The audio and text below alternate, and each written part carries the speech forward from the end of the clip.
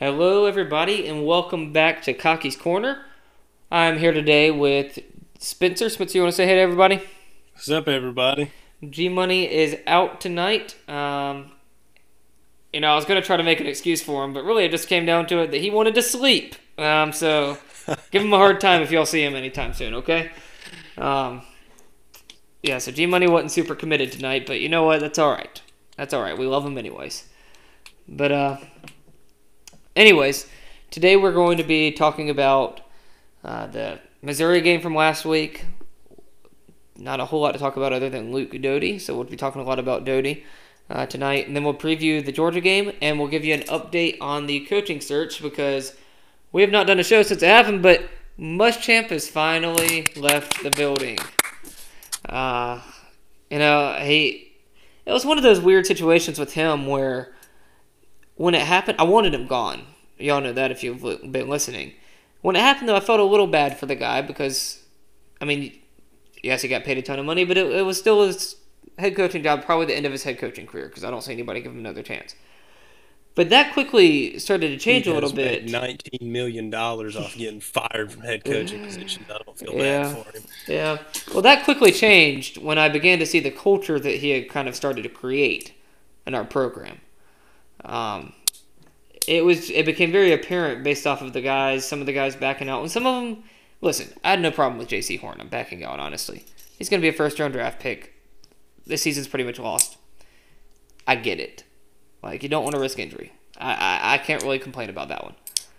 Some people would feel differently. I get that one. I get that one, but you got 3 games left. You had a free excuse at the beginning of the year. That's one of those, I can see it from both sides, but I'd be weary if I was an NFL scout too, because, you're showing you're not committed to your teammates. But I can see both sides of that one. I don't really think the NFL scouts care about it too much. Because I think you look at it the other side, and he could have opted out of the whole season, and he did still play through 8 games. Or 7 games, however many he played. But I don't know. I got that one. It made sense to me. He's improved his draft stock this year. I'm fine with it. And he explained today too, or today or yesterday also, that he had a couple family members come down with COVID, and one of his grandparents had recently been put in the hospital with it, or aunt, something like that. Some relative had been in the hospital with it that had come up recently. So I think that there may have been some legit COVID concerns there as well. The other 3, though, to me, they're quitters. They quit on their team. And I think that's a product of Muschamp's culture. I think he had a lot of guys that weren't really there for the team. They were there for themselves. Now, when I say a lot of guys, I don't mean the whole team. I think that was kind of the way he recruited those. He recruited and built it up in a way to prepare them for the NFL, which is great, but didn't prepare them to win. We've seen guys like Brian Edwards, Javon Kinlaw, come out and say that Carolina fans should have been content with 6 wins a year. They're just not going to be better than that. That's the mindset he had put in these guys' heads. That at Carolina, 6 wins was a good year. Not acceptable. No.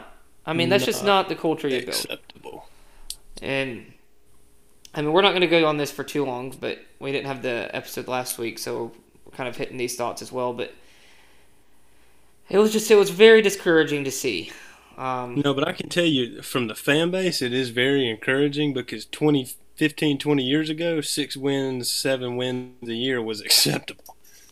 The Spurrier era has changed that. I think I read it was, 5 or 6 boosters that all got together and pretty much backed Ray Tanner and Bob Castlin in a corner and got him fired. Because, the expectations at South Carolina have changed given the last 10 years with Spurrier winning. So exactly, and that side of it has been very encouraging. And here's the thing too. A lot of these national guys have said, "Well, South Carolina fans' expectations are too high," and I strongly disagree with that because I don't think there's a single South Carolina fan out there that is saying that we need to win a national championship every year. No, we're not dumb. We're not idiots. We know it's possible now. We're not idiots. What we're asking for, at least what I'm asking for, is for essentially to be the Auburn of South Carolina. Okay, so a team that's competitive with their in-state rival, beat them on a somewhat regular basis. And I'm not saying every year. with Clemson, with the way Clemson is right now, you're not going to beat One them every every year. 2 or 3 would be perfectly acceptable. Right now. That I mean, yeah, just and being competitive, and we have not been competitive with Clemson in a single game since Muschamp's been here. Our closest game with them, we lost by 21 points. Like that's just not acceptable. And I get Clemson's good, right? Because the Sean Elliott one was the last game that we had. It was one possession. Yeah. and that was right after we lost to the Citadel, by the way. But anyways, with that though, my expectations are is to be competitive with our in-state rival, just like Auburn is with Alabama. Consistently win around 8 games a year. Okay, that's eight games should not be like a prime year. That should just be an average year. And then every few years make a real run. Okay, it doesn't have to be that we're making a run at the SEC championship every single year, but every 3 or 4, make a real run. That's about what Auburn does. They make a true run every sometimes 4 to 5 years, but they consistently stay in that 8-win area, and they prepare themselves to make a run. That's all we're asking for. At least that's all I'm asking for. I'm not asking and then once you get to that point, yeah, then you try to build off of that. But right now, that's all that we have to get to for me to be happy. When you have a coach that just got beat 45-3 or whatever and says, well, in our first 3 years here, we beat more teams than anybody else in school history. No. Like, that's just, you're building a culture where there's no accountability. You're content losing. Like, if you get beat 45-3, you should come back into that press conference and say, yeah, you know what? I deserve any criticism you're giving to me right now. I deserve it. Don't base it on something that happened 2-3 years ago.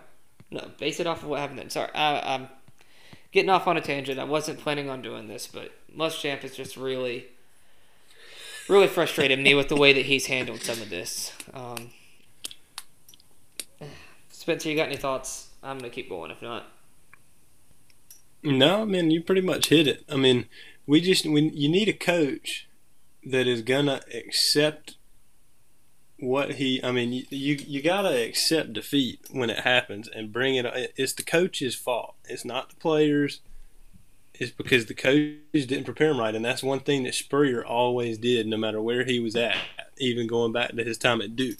When he lost a game, he would go, before the press could even ask him a question, he'd go out there and say, well, we didn't coach good, or I got out-coached, or something like that. I mean, you've got to have a coach that's willing to accept responsibility, because, that, to me, would take some of the pressure off the players, just because your coach is going to stand up and take the blame for it. And that's just how I see it. You got to find a coach, that should be one thing that is big in this coaching search, is going to find a coach that's going to stand up and take responsibility when he loses a ball game and actually tell how he's going to fix it. So yeah, and I want to say too that from all accounts that we've heard, Muschamp is a great guy that truly cares for his players. Like, that part he was great about. Like, players love him. That's great. I think he's made a huge positive impact on a lot of players' lives. So that's great. Like, his graduation rate for his players was outstanding. Yeah, there were a lot of things that he did well as a coach and representative of South Carolina. Like a lot of people are saying that he ran a great program Sunday to Friday. And he did, other than the culture of winning. Okay, that's throughout the week. But other than that, I think he did. He prepared guys for the NFL, prepared them for life after football. I think he did a lot of great things. But as his somehow he was able to mask how bad the culture was until last week. And then it all started coming out, and really that's what it comes down to. Getting in Twitter arguments with fans. That's what it comes down to. As coaching philosophy, I'm not saying as a person, but his coaching philosophy, he has a loser's mentality. He doesn't put an emphasis on winning like he should. He's okay with losing.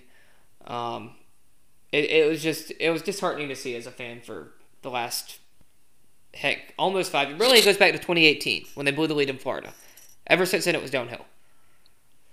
Like, really, if you look at it, that was miserable second half. That was what did it. After that game, it was just like there was something changed. I don't know what it was. Maybe it was just that they lost confidence. I don't know what it was, but that's where we don't tell. But anyways, pulling out my Spurrier there. But anyways, we're gonna get into quick did you recap. See the shot that Spurrier took at Muschamp today? Yeah, today. Or not today, this week. About the contract thing? About him making making a fortune off of getting fired or Oh something. yeah, yeah. William, Spurs always going to have something to say. But anyways, I said it again. We are going to get into a quick recap of Missouri, then break down Georgia, and then we've been talking about the firing, and then after that we're going to get into actual candidates for the job and who's looking like they've got some momentum right now. But when it comes down to Missouri, really, I think there's a couple things I want to talk about. One, defense looked better. Yeah, I was going to say, one is the defense. Like, you're trying to tell me that there wasn't some type of problem with that defense. You lost one of the best corners in the country, because I truly believe J.C. Horn's one of the best corners in the country. McQuamu, I don't think you're missing much there. McQuamu's made his career off of the Georgia game last year when he had 3 interceptions. I don't think it was smart for him to opt out personally. I think he was hurt for this year, but I don't think he's going to get drafted very high. Because his play other than that has not been very impressive. But, I'll be pulling for him. I'll pull for any guy that played for Carolina, but I don't think that he's going to be a very high draft pick, and he makes me nervous for the pros. But looking at the Missouri game, though, the defense played a lot better. The second half, they didn't give up a single point. It was very impressive in my opinion. They played more aggressively. Tackling was better. It was just encouraging to see. Now, by no means do I think that T-Rob should be on the staff next year in any way, but it was encouraging to see him actually put together a good defense for a game. Wouldn't you think, Spencer? I don't know if it was that Muschamp was getting too involved, but that defense looked completely different, especially in that second half, than we have seen in well over a year, probably. So yeah, and really, I think one of the biggest things is they looked loose. They didn't look uptight. I think Muschamp, one, I think it just kind of made him a little skittish out there. But two, I don't know enough about scheme to really talk about this much, but I wonder if this week, if they simplified that defense a lot and just told guys, go out and make some plays. That could have been what it was. Big of a defensive guru Muschamp is supposed to be, he might have been running a defense that was way too above their heads. Exactly, and honestly, I think I think there were times where Muschamp was too smart for his own good, because football-wise, he is a very smart person. He knows the X's and O's. And I just think sometimes he may have been too smart for his own good, because in college football, a lot of times the best defenses are very simple schemes where you just tell guys, hey, go out and make a play. And they do. They have fun with it. Defense in college football has to be fun. They got to have fun with it. The more fun they have, the more juiced up they get, the harder they hit, the more plays they make. And I saw more of that, I thought, on Saturday night than I'd seen, really, other than probably the Auburn game. And the Auburn game was essentially just J.C. Horn dominating because they kept throwing at him for some reason. Yeah, I still haven't figured that out. Why Auburn kept doing that, but yeah. But then into what's been the hot topic this week is Luke Doty. Why has he not been on the field all year, Bobo? I think a lot of people are questioning that. I think a lot of people were questioning that before. If he'd been on the field all year, Muschamp might still be might still have a job. Well, in that case, maybe Bobo did us a favor. Well, yeah. But of course, Muschamp, I wouldn't be complaining about getting paid $275,000 a month for the next 4 years not to work. All right, you're gonna have to stop worrying about the buyout number over here. We can't do anything about it now. Saying. No, I wouldn't be. Shoot, that's better than paying it in a lump sum. Now we can at least go drop some money on a new coach. But Doty, he impressed me. Now, was he perfect? Not by any means. No. He wasn't. But we couldn't expect him to be. One, he is still a true freshman. And two, he missed his spring practice for the most part because of COVID. And three, he hadn't been getting first-team reps. He's been getting just reps in his little special package that they've given him for the most part. And his first game, it wasn't a start, but first game he gets thrown in for legitimate amount of plays was against. Now, no, Missouri's not one of the top-tier SEC, but it's still an SEC defense, which is never a slouch.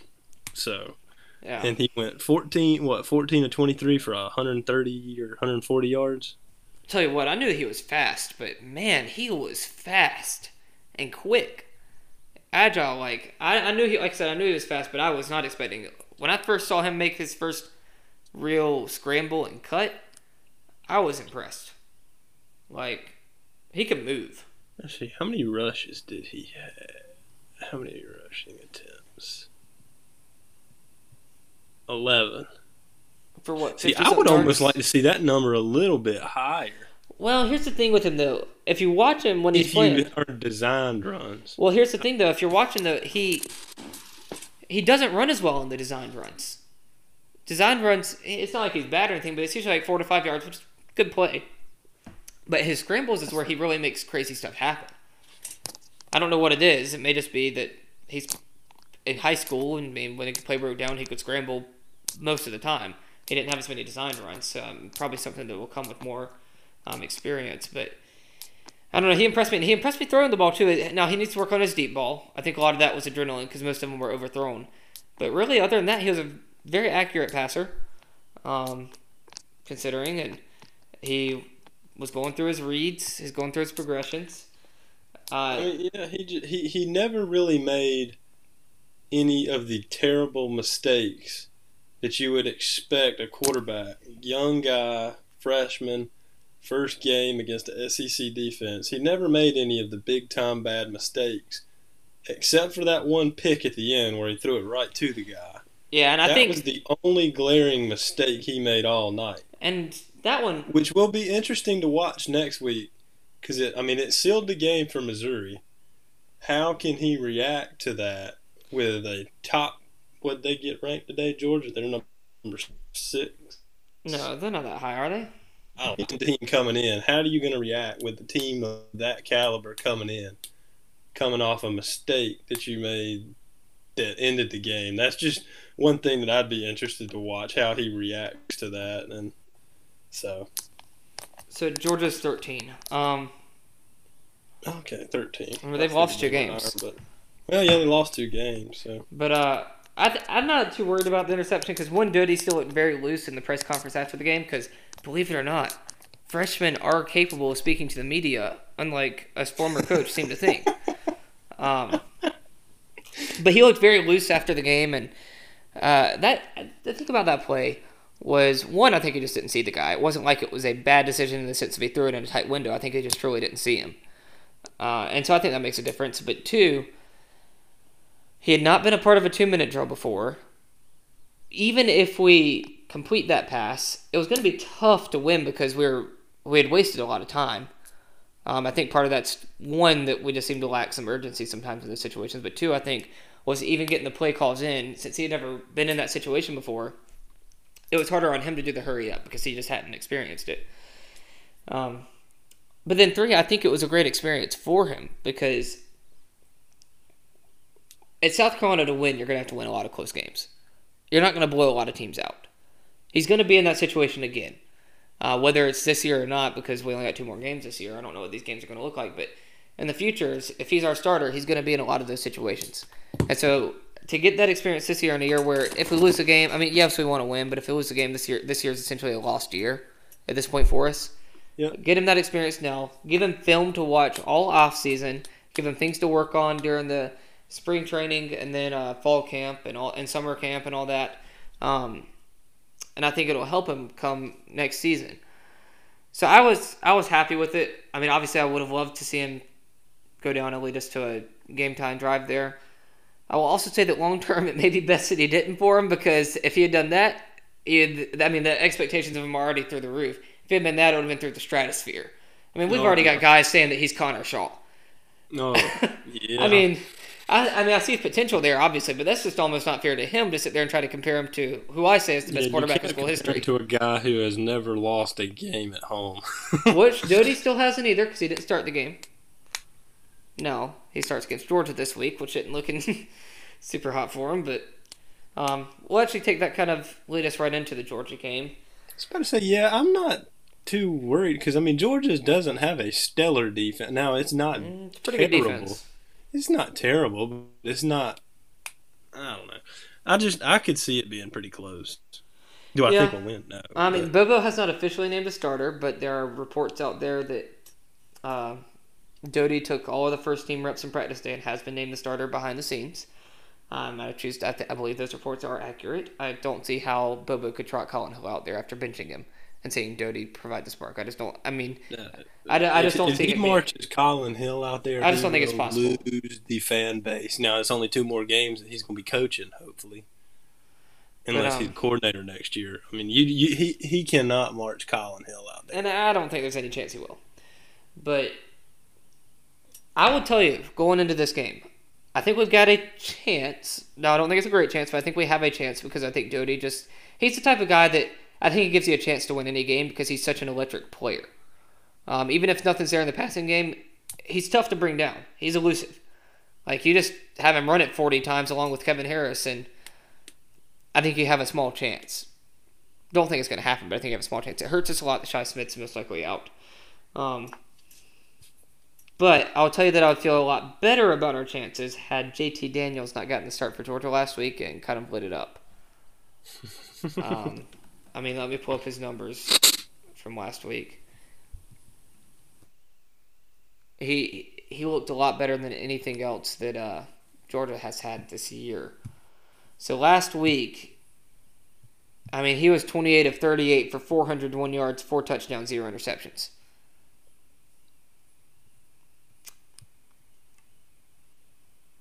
That's tough. Yeah. Before that, the quarterback was a very big weakness for them. I don't know how it took so long for him to start. Maybe he just wasn't healthy yet. I don't know. But that makes me nervous. I think there's a chance that they put up a lot of points. Because earlier this year, I thought, honestly, even when Muschamp was still here and things were looking down, I thought we'd play Georgia pretty close because they just weren't putting up many points on anybody. They beat Kentucky, I think, 14-3 or something. So I thought we'd be able to keep it close then. I think we'll be able to put up more points on them now, but I also think that it's going to be tough to stop that offense. But we'll see. It's going to be one of those, I think, that could get into one of those shootouts where whoever has the ball last might be the winner. Well, maybe. I don't know if I'd go that far just because, this is Doty's first official start, and he's playing Georgia. We can't expect him to go up and put up 40-something points. And Harris, too. You got Kevin Harris, too. I hope he does. I hope we go out and run. I hope we go put up 40-something points, but I'm not very confident in that. I think for us to win this game, I think we're going to need to hold Georgia to under. And that, too, another, again, a game plan that I would consider, especially after last week for Georgia, I would consider, I know you're gonna have to let Doty throw it some, but just run the ball and just keep the clock running and let him throw it some. But try to keep the clock running as much as possible. Well, I think if you get the run going, then keep it out of their hands. Definitely the ideal case. But then you have Missouri shut down the run game last week. They did. They made it to where we were gonna have to beat them through the air, and I think teams are crazy if they don't do that for us because Doty can come out there and play incredibly. And we still just don't have a lot at receiver right now. Now, I will say this about Doty, too. When he came on that field, I don't know if you noticed it watching it or not, but he made the rest of the team play better. I don't know. I don't think it's that they were intentionally playing poorly with Colin Hill back there, but it gave them a morale boost. If you notice, every time he got knocked down, every single offensive lineman was going to help him up. Receivers were catching balls that they were not been catching before. Even the defense played better. They gave up 17 points in the first half, none in the second. He just provided that spark that I think will carry over some. That's what happens when you have a true leader. Yeah, because he is that type of guy. He's got a personality, just from what I've seen, where he expects a lot from the guys that are playing around him. And to me, at least, when you got a guy leading your offense, that not only feeds the offense, but it makes that defense want to step up. Yeah, and actually give that offense a chance to go out and win them a ball game. Mm-hmm. And going back to your point too about running the ball, I think if you're able to do it, then yes, stick to that game plan. But I think there's a chance Georgia says you got to beat us through the air. If that's the case, we're gonna have to beat them through the air, and you got to just take what they give you, and you're gonna have to stretch the field to get the running game going. Because if I'm Georgia, that's what I'm doing. I'm making us beat us through the air before anything else. Which, side note, I've seen some concern. I don't think this is going to happen. But there's people out there concerned that Muschamp's going to go and give Georgia some information about our team because his son plays for him. I don't think it's true. I don't think that'll happen. I think he's got more integrity than that. But I've seen some people speculating about that. I do not think that. So. He'll never get another coordinator job position. I don't think. I think he's got too much integrity for that. I mean, you got to remember he has relationships. He has relationships with all these kids. He doesn't want them to fail. Even if he's upset with the school, he doesn't want the kids to fail. But it's going to take a very good game. I think we need to hold Georgia to under 30 points to have any type of chance to win. Could be wrong on that, but I think for us to have any shot, we got to hold them to under 30.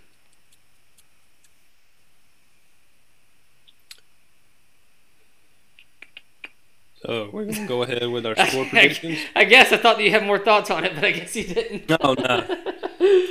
All right, yeah, we'll go to score predictions.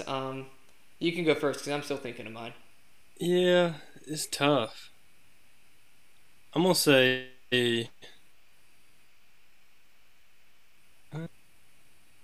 I'll go 35-27 Georgia. Okay. It's kind of similar to I was thinking. I'm going to go 38-24 Georgia.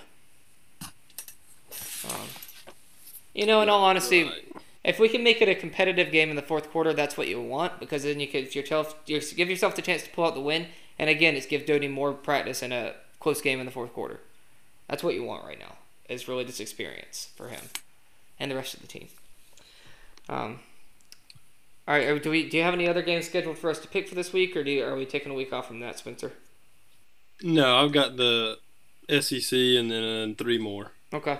So the first one up's Kentucky at Florida. I'm going Florida. Yeah, Florida. I don't think we need to even discuss that one too much. Florida's offense, I think, is just too good for Kentucky to keep up with.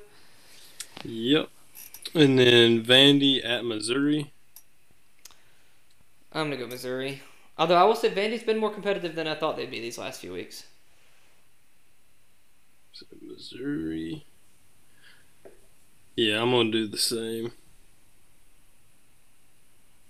And then probably not probably, this is always the game of the week in the SEC. Auburn at Alabama. Yeah, I don't think there's any. Yeah, I'm going Alabama. Yeah, I mean, Auburn sometimes finds ways to keep it close with them when they shouldn't, but I'm definitely going Alabama. And Mississippi State at Ole Miss. That's an interesting one. Yeah.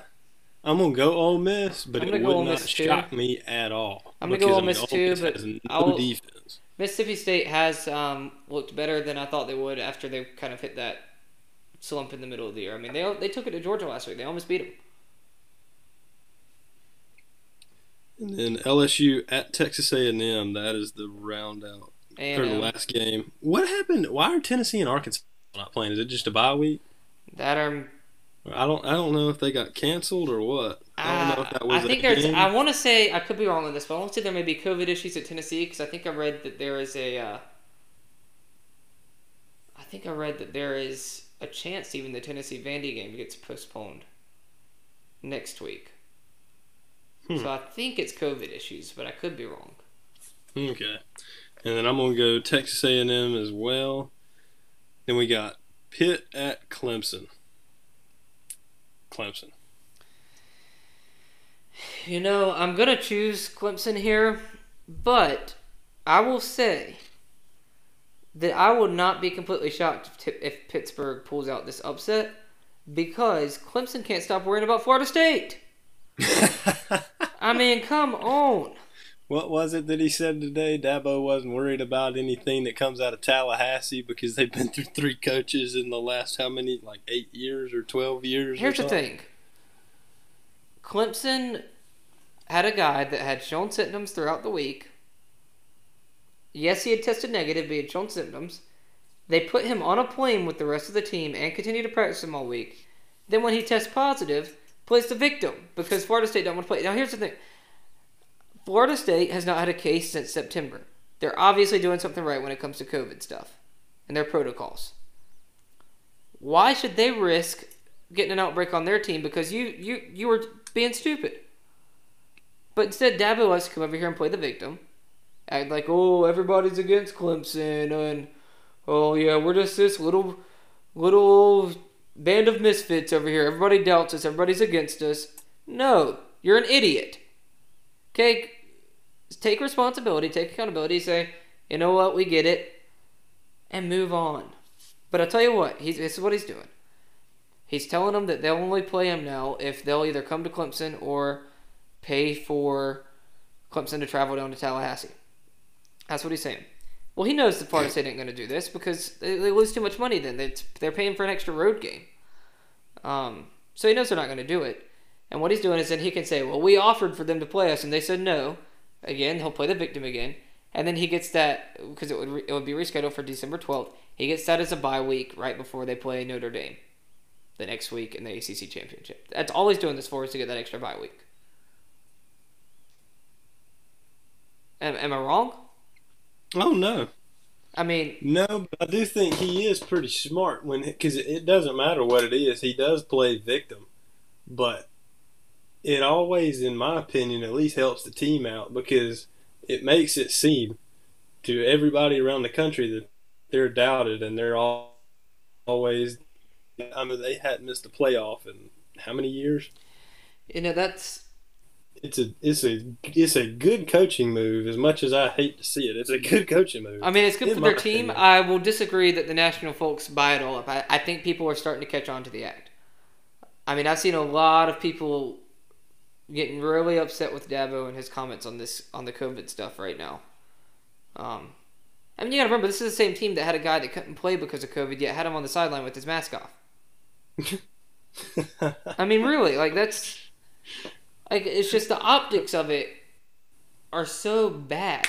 This is a guy that, when that same thing was happening, got mad at the refs, took his mask off, and got in the ref's face and was yelling at it. Like, he doesn't consider the way this looks. And whether people agree with the COVID being as big of a deal as it is or not, the fact of the matter is, there are people that have died from it. It is a problem in the country. Again, whether you think it's now to me, if a 20-year-old football player gets it, I think they're probably completely fine. I do.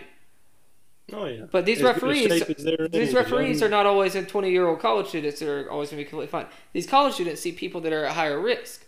Like, you have to think about that. And even if you don't care about it for yourself, you're still a national figure. You have to think about the way things look.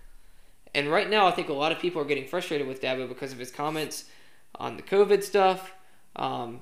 With some of the stuff that happened back over the summer with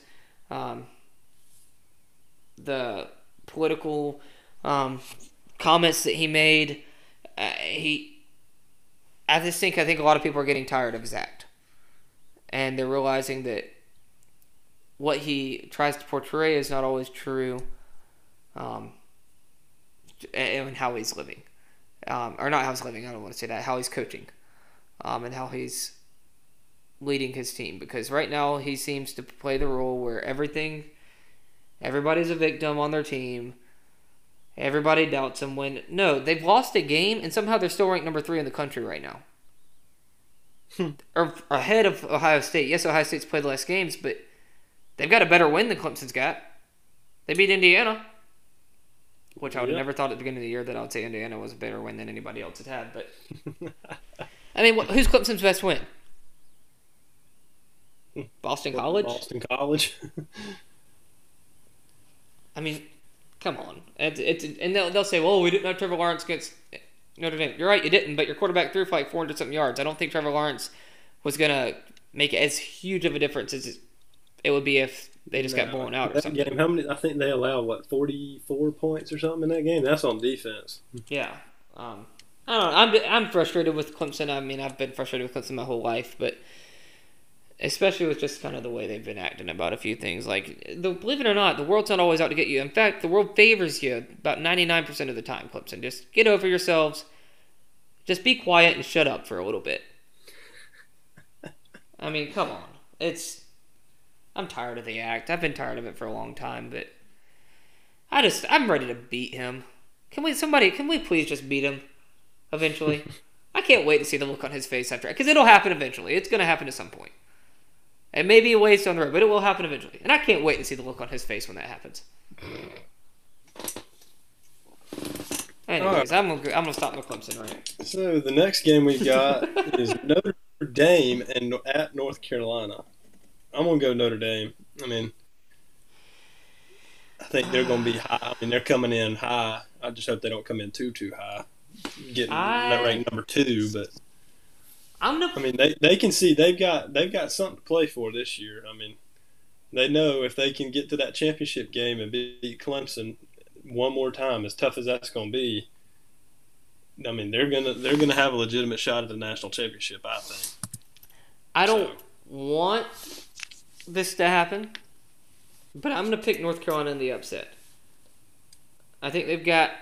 I mean, Sam Howell is great. No, North Carolina's defense this year is not very good, so that'll be interesting. But I'm going to pick North Carolina. Yeah, I mean, it wouldn't shock me if North Carolina wins, but I think that because you got to remember too that Notre Dame's at the point now where they just can't lose 2 games for sure. If they lose this game and then they go and beat Clemson again, they're in the playoff. Now the flip side of that is if they can win out in the regular season, even if they lose to Clemson in the ACC championship, they could possibly still get in. But I don't know. I know Notre Dame beat Clemson, but I just still don't have a whole lot of confidence in them. Okay. And our final game is Iowa State at Texas. I'm gonna go with Texas. I'm gonna go with Iowa State, but I think that's a tough one to pick. I mean, Tom Herman keeps winning just enough to keep him around in Texas. Let me see. This one was a pretty good. From what I remember, it was 2 ranked teams. What are they ranked? Iowa State. I mean, this is going to be a close game, I think. Yeah, Texas is 20, Iowa State's 15, so. Okay, but that's all the games that I've got for us to pick this week. Hey, right. Last episode too, we all did pretty good. You only missed 1 game, I think. Hey, what did y'all miss? I missed. You got the Liberty game right, Liberty Virginia Tech.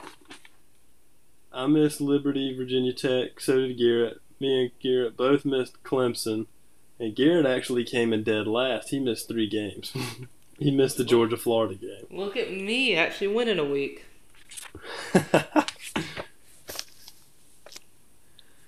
All right. All right, so now we're going to get into a little bit of a coaching search update. 1 second.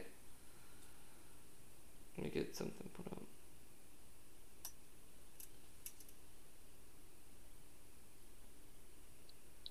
Just right off the bat, though, it doesn't look like we're going to get Monken or whatever his name is from Army. Thank God.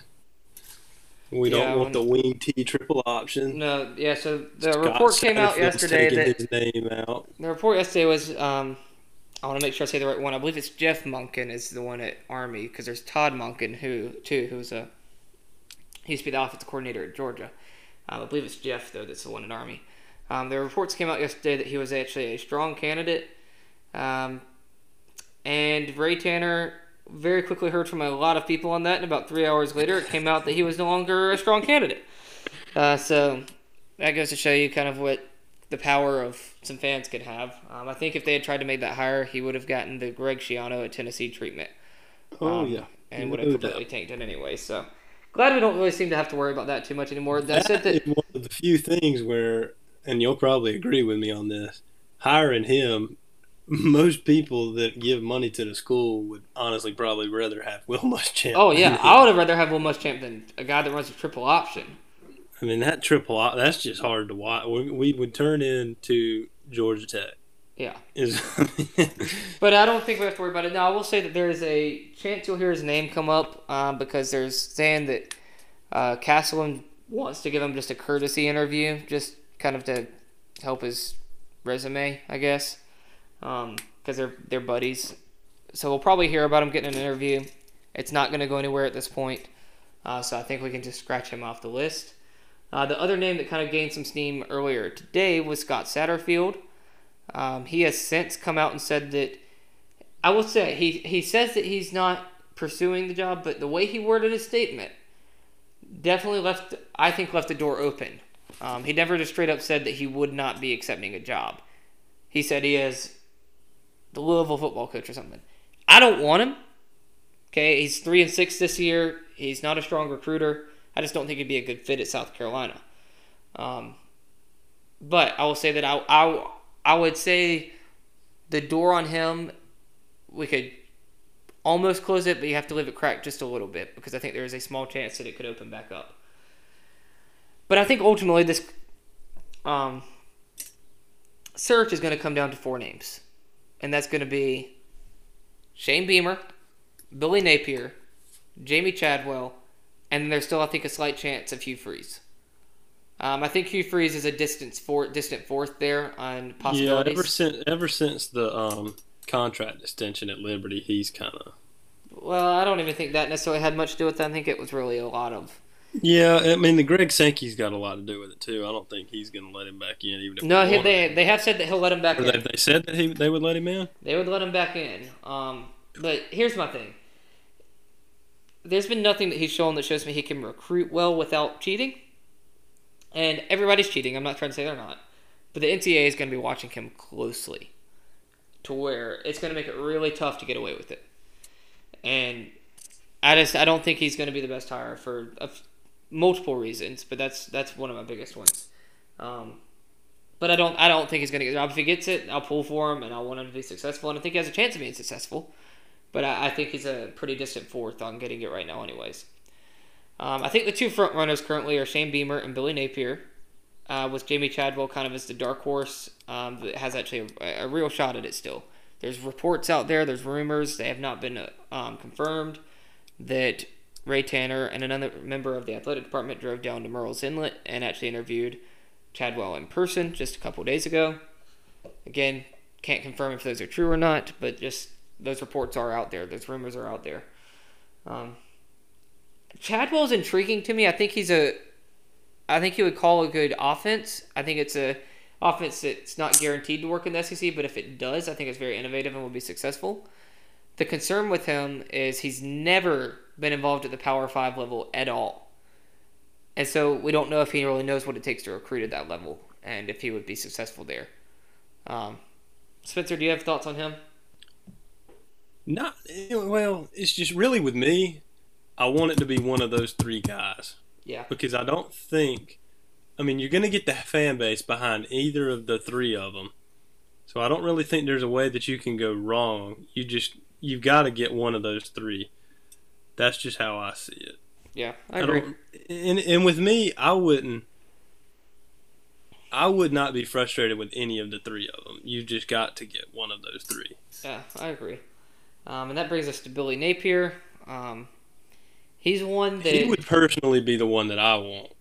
I like Napier a lot. He'd be my number 2. Clemson, he feels like he was wronged by Dabo from what I've read. He's got a lot of animosity to him about Clemson. So the thing about Napier is, one, there's been a few reports that have come out that have said that he may not be as interested in the job as we first thought. Honestly, he was when the job opened up, I thought that he was just a shoo-in for it. Like, I thought it was going to be just a formality. Some of the interviews, I thought that he was going to be the clear front runner for it. I don't think that's ever been the case. I don't think he was ever the clear number 1 front runner based off of things I've read. I think he's been a front runner. I think he's been at the top of the list, but I don't think he's been the clear number 1 like I expected him to be. I think Napier would be a good choice. He's a good recruiter, has experience in the state. I think he's a safer choice of the 3. But I also don't think I think he has possibly the lowest ceiling of the 3. I like Napier a lot. I just question if he could really win championships here. And that's not a knock against him. I think it's very hard for somebody to win a championship. We've won 1 conference championship ever and 1 division title. It's not an easy task to win championships here. He could be a great coach and win 8 or 9 games. And again, that's fine. But the goal needs to be to eventually win some championships. Not always enough to get it done. Yeah, in the SEC. I mean, our best team in school history won 11 games and did not even win the division. Yeah. So, I mean, it's tough. But I'll be happy with a Napier hire because I think I'm not saying that he can't win a championship. I'm just saying that I don't see it as clearly with him. I see him as having a lower ceiling. But I'd be happy with it. I think that he would be the safer hire, and he could absolutely prove me wrong on the championship aspect. But who I think is the front runner right now, behind the scenes, is Shane Beamer. And that's my personal number one. Now, people are held up with him because he hasn't been a head coach before, and he hasn't even been a coordinator. First of all, I think the coordinator argument is stupid. He's not coming in, he doesn't want to call his own plays. So it doesn't matter if he's been a coordinator or not. That part doesn't make any difference. I can see the head coach argument. But my counter argument would be that there are many successful head coaches that weren't head coaches before. Dabo. I mean, I hate to say it, but Dabo. Lincoln Riley in Oklahoma, that's Shane Beamer's the assistant head coach for. Ryan Day at Ohio State. I mean, these are all three guys that are, people would say, are probably top 5, top 6 college football coaches in the country. None of them were head coaches before this job. Well, and then the other argument people are going to say, well, they were promoted from within. Yes, they were promoted from within. And no, Shane Beamer is not at South Carolina right now, but he was at South Carolina under their most successful regime, under Spurrier. Okay, so he understands what it takes to win at South Carolina. He's experienced it. There's saying that he has put together a 5-year plan specifically for South Carolina, not just a general plan, but specifically for our school on how to get us to championships. And that's where his side is at championships, not to get us to 8 wins in a year. It's to get us championships back to South Carolina. And so to me, that right there is exciting. Just that somebody's coming in with that as his goal from the beginning. He's not coming in going to be happy with 7 or 8 wins in a year. Number 2, he's got experience in the state, and he's got experience all across these big jobs. He's worked under Steve Spurrier. He's worked under his dad, Frank Beamer. He's worked under Kirby Smart. He's worked under Lincoln Riley. I'm sure I'm forgetting a few stops that he had in there too, but those are all big-time coaches that are good to learn from. And who's not in there, as I don't believe he's ever worked for Nick Saban, and I love that because I'm tired of the Nick Saban assistants. They don't work out. They have not worked out. Can't beat him. And because Napier's a former Saban assistant too, which is one of my things that I'm not as big of a fan of with him. But Beamer's also very well connected. He's worked with so many different places that he's got all these other connections in the coaching world that he could put together a very strong staff. I mean, he's got connections all across the country. But possibly kind of what brings this all together is South Carolina truly is his dream school, which no, that doesn't qualify him for it there. He's got other qualifications. 2, all these former players want him there. They're pushing for him. They're going to be united around him. That's going to help you in recruiting right there. If you have got former players that are willing to come and help you recruit, that's huge. He's got the passion that I think is going to, when he goes and speaks in that introductory press conference if he wins, I think it's going to be very evident how much he loves the University of South Carolina and wants to be in Columbia. When you see that, it's going to fire some fans up. I mean, look at Sam Pittman in Arkansas. He came and he was fired up to be a coach at Arkansas. And their fan base rallied around him. And look what they're doing. I mean, they're not world beaters by anything this year, but they look way better than anybody expected them to. I mean, this is a team that had not won an SEC game, I think, since 2017. And now they're competitive in almost every game they play. So there's many, again, and Sam Pittman also had never been a head coach before. Or a coordinator, by the way. I just think there's a lot that shows that Shane Beamer would be a good hire. Is it a risk? Absolutely. I'm not sitting there saying that he's like a guaranteed home run, but none of these guys are. It is absolutely a risk, but I think he also gives you the highest ceiling of any of them. And to me, if you're South Carolina right now, with your rival your 2 biggest rivals constantly pushing for national championships, with yourself playing in the SEC, you're in just kind of a hole right now, but you're still close enough to the Spurrier years that people remember you being competitive. I think the way that you have to go with it is go with the guy that gives you the highest chance to win a championship. And I think that he gives you the highest ceiling. He's also the highest risk. But, like I said, all these guys are risk. There's a very real chance with each one of them that 5 years from now we're sitting here talking about another coaching search because we moved on. So why not go with the guy who gives you the highest chance? If it doesn't work out, 5 years from now you try it again.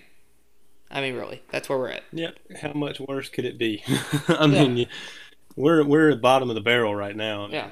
There's nowhere to go but up. So, I mean, it is what it is. I think my prediction is right now, I think Shane Beamer is the head coach next year. And honestly, I'm at the point now where I would be kind of shocked if it was someone other than him. Because the momentum all seems to be going his way. And I think he'd be a really good fit. You got any other final thoughts before we wrap up? When does the early signing period start? Oh, yeah, we're in trouble there because we've already had 4 guys decommit this week. It's like December. No, but because Ray Tanner was saying that he would like to have a hire in place. I want to say it's December 16th, but I could be wrong. And that's when's conference championships? The 19th. Ew. Yeah. So at least the SEC one is. I don't know about all the other conferences. They may be different. See, that's another one that makes it seem like it's going to be pointing to Shane Beamer. Yeah. Because if Ray Tanner is wanting to have a hire in place by the early signing period, you're not going to get a head coach to just straight up leave his team at that point in the year like would have to happen with Napier or Chadwell. Yeah. And I'll say, which is just one thing. I mean, there's no way that, I mean, you're not going to get a for sure definitive answer, but that's just one thing to look at in my opinion. Yeah. That would point to Shane Beamer. Yeah, and honestly, I will say this: that if it is Beamer, it wouldn't shock me if he was hired within the next week or so. Wouldn't shock me. If he is eyeballing him, I think you've got to go ahead and pull the trigger now and try and get him in Columbia ASAP. Yeah. All right. We'll be back next week with you, though. And if something happens crazy with the coaching search, we'll try to get a kind of emergency show out there.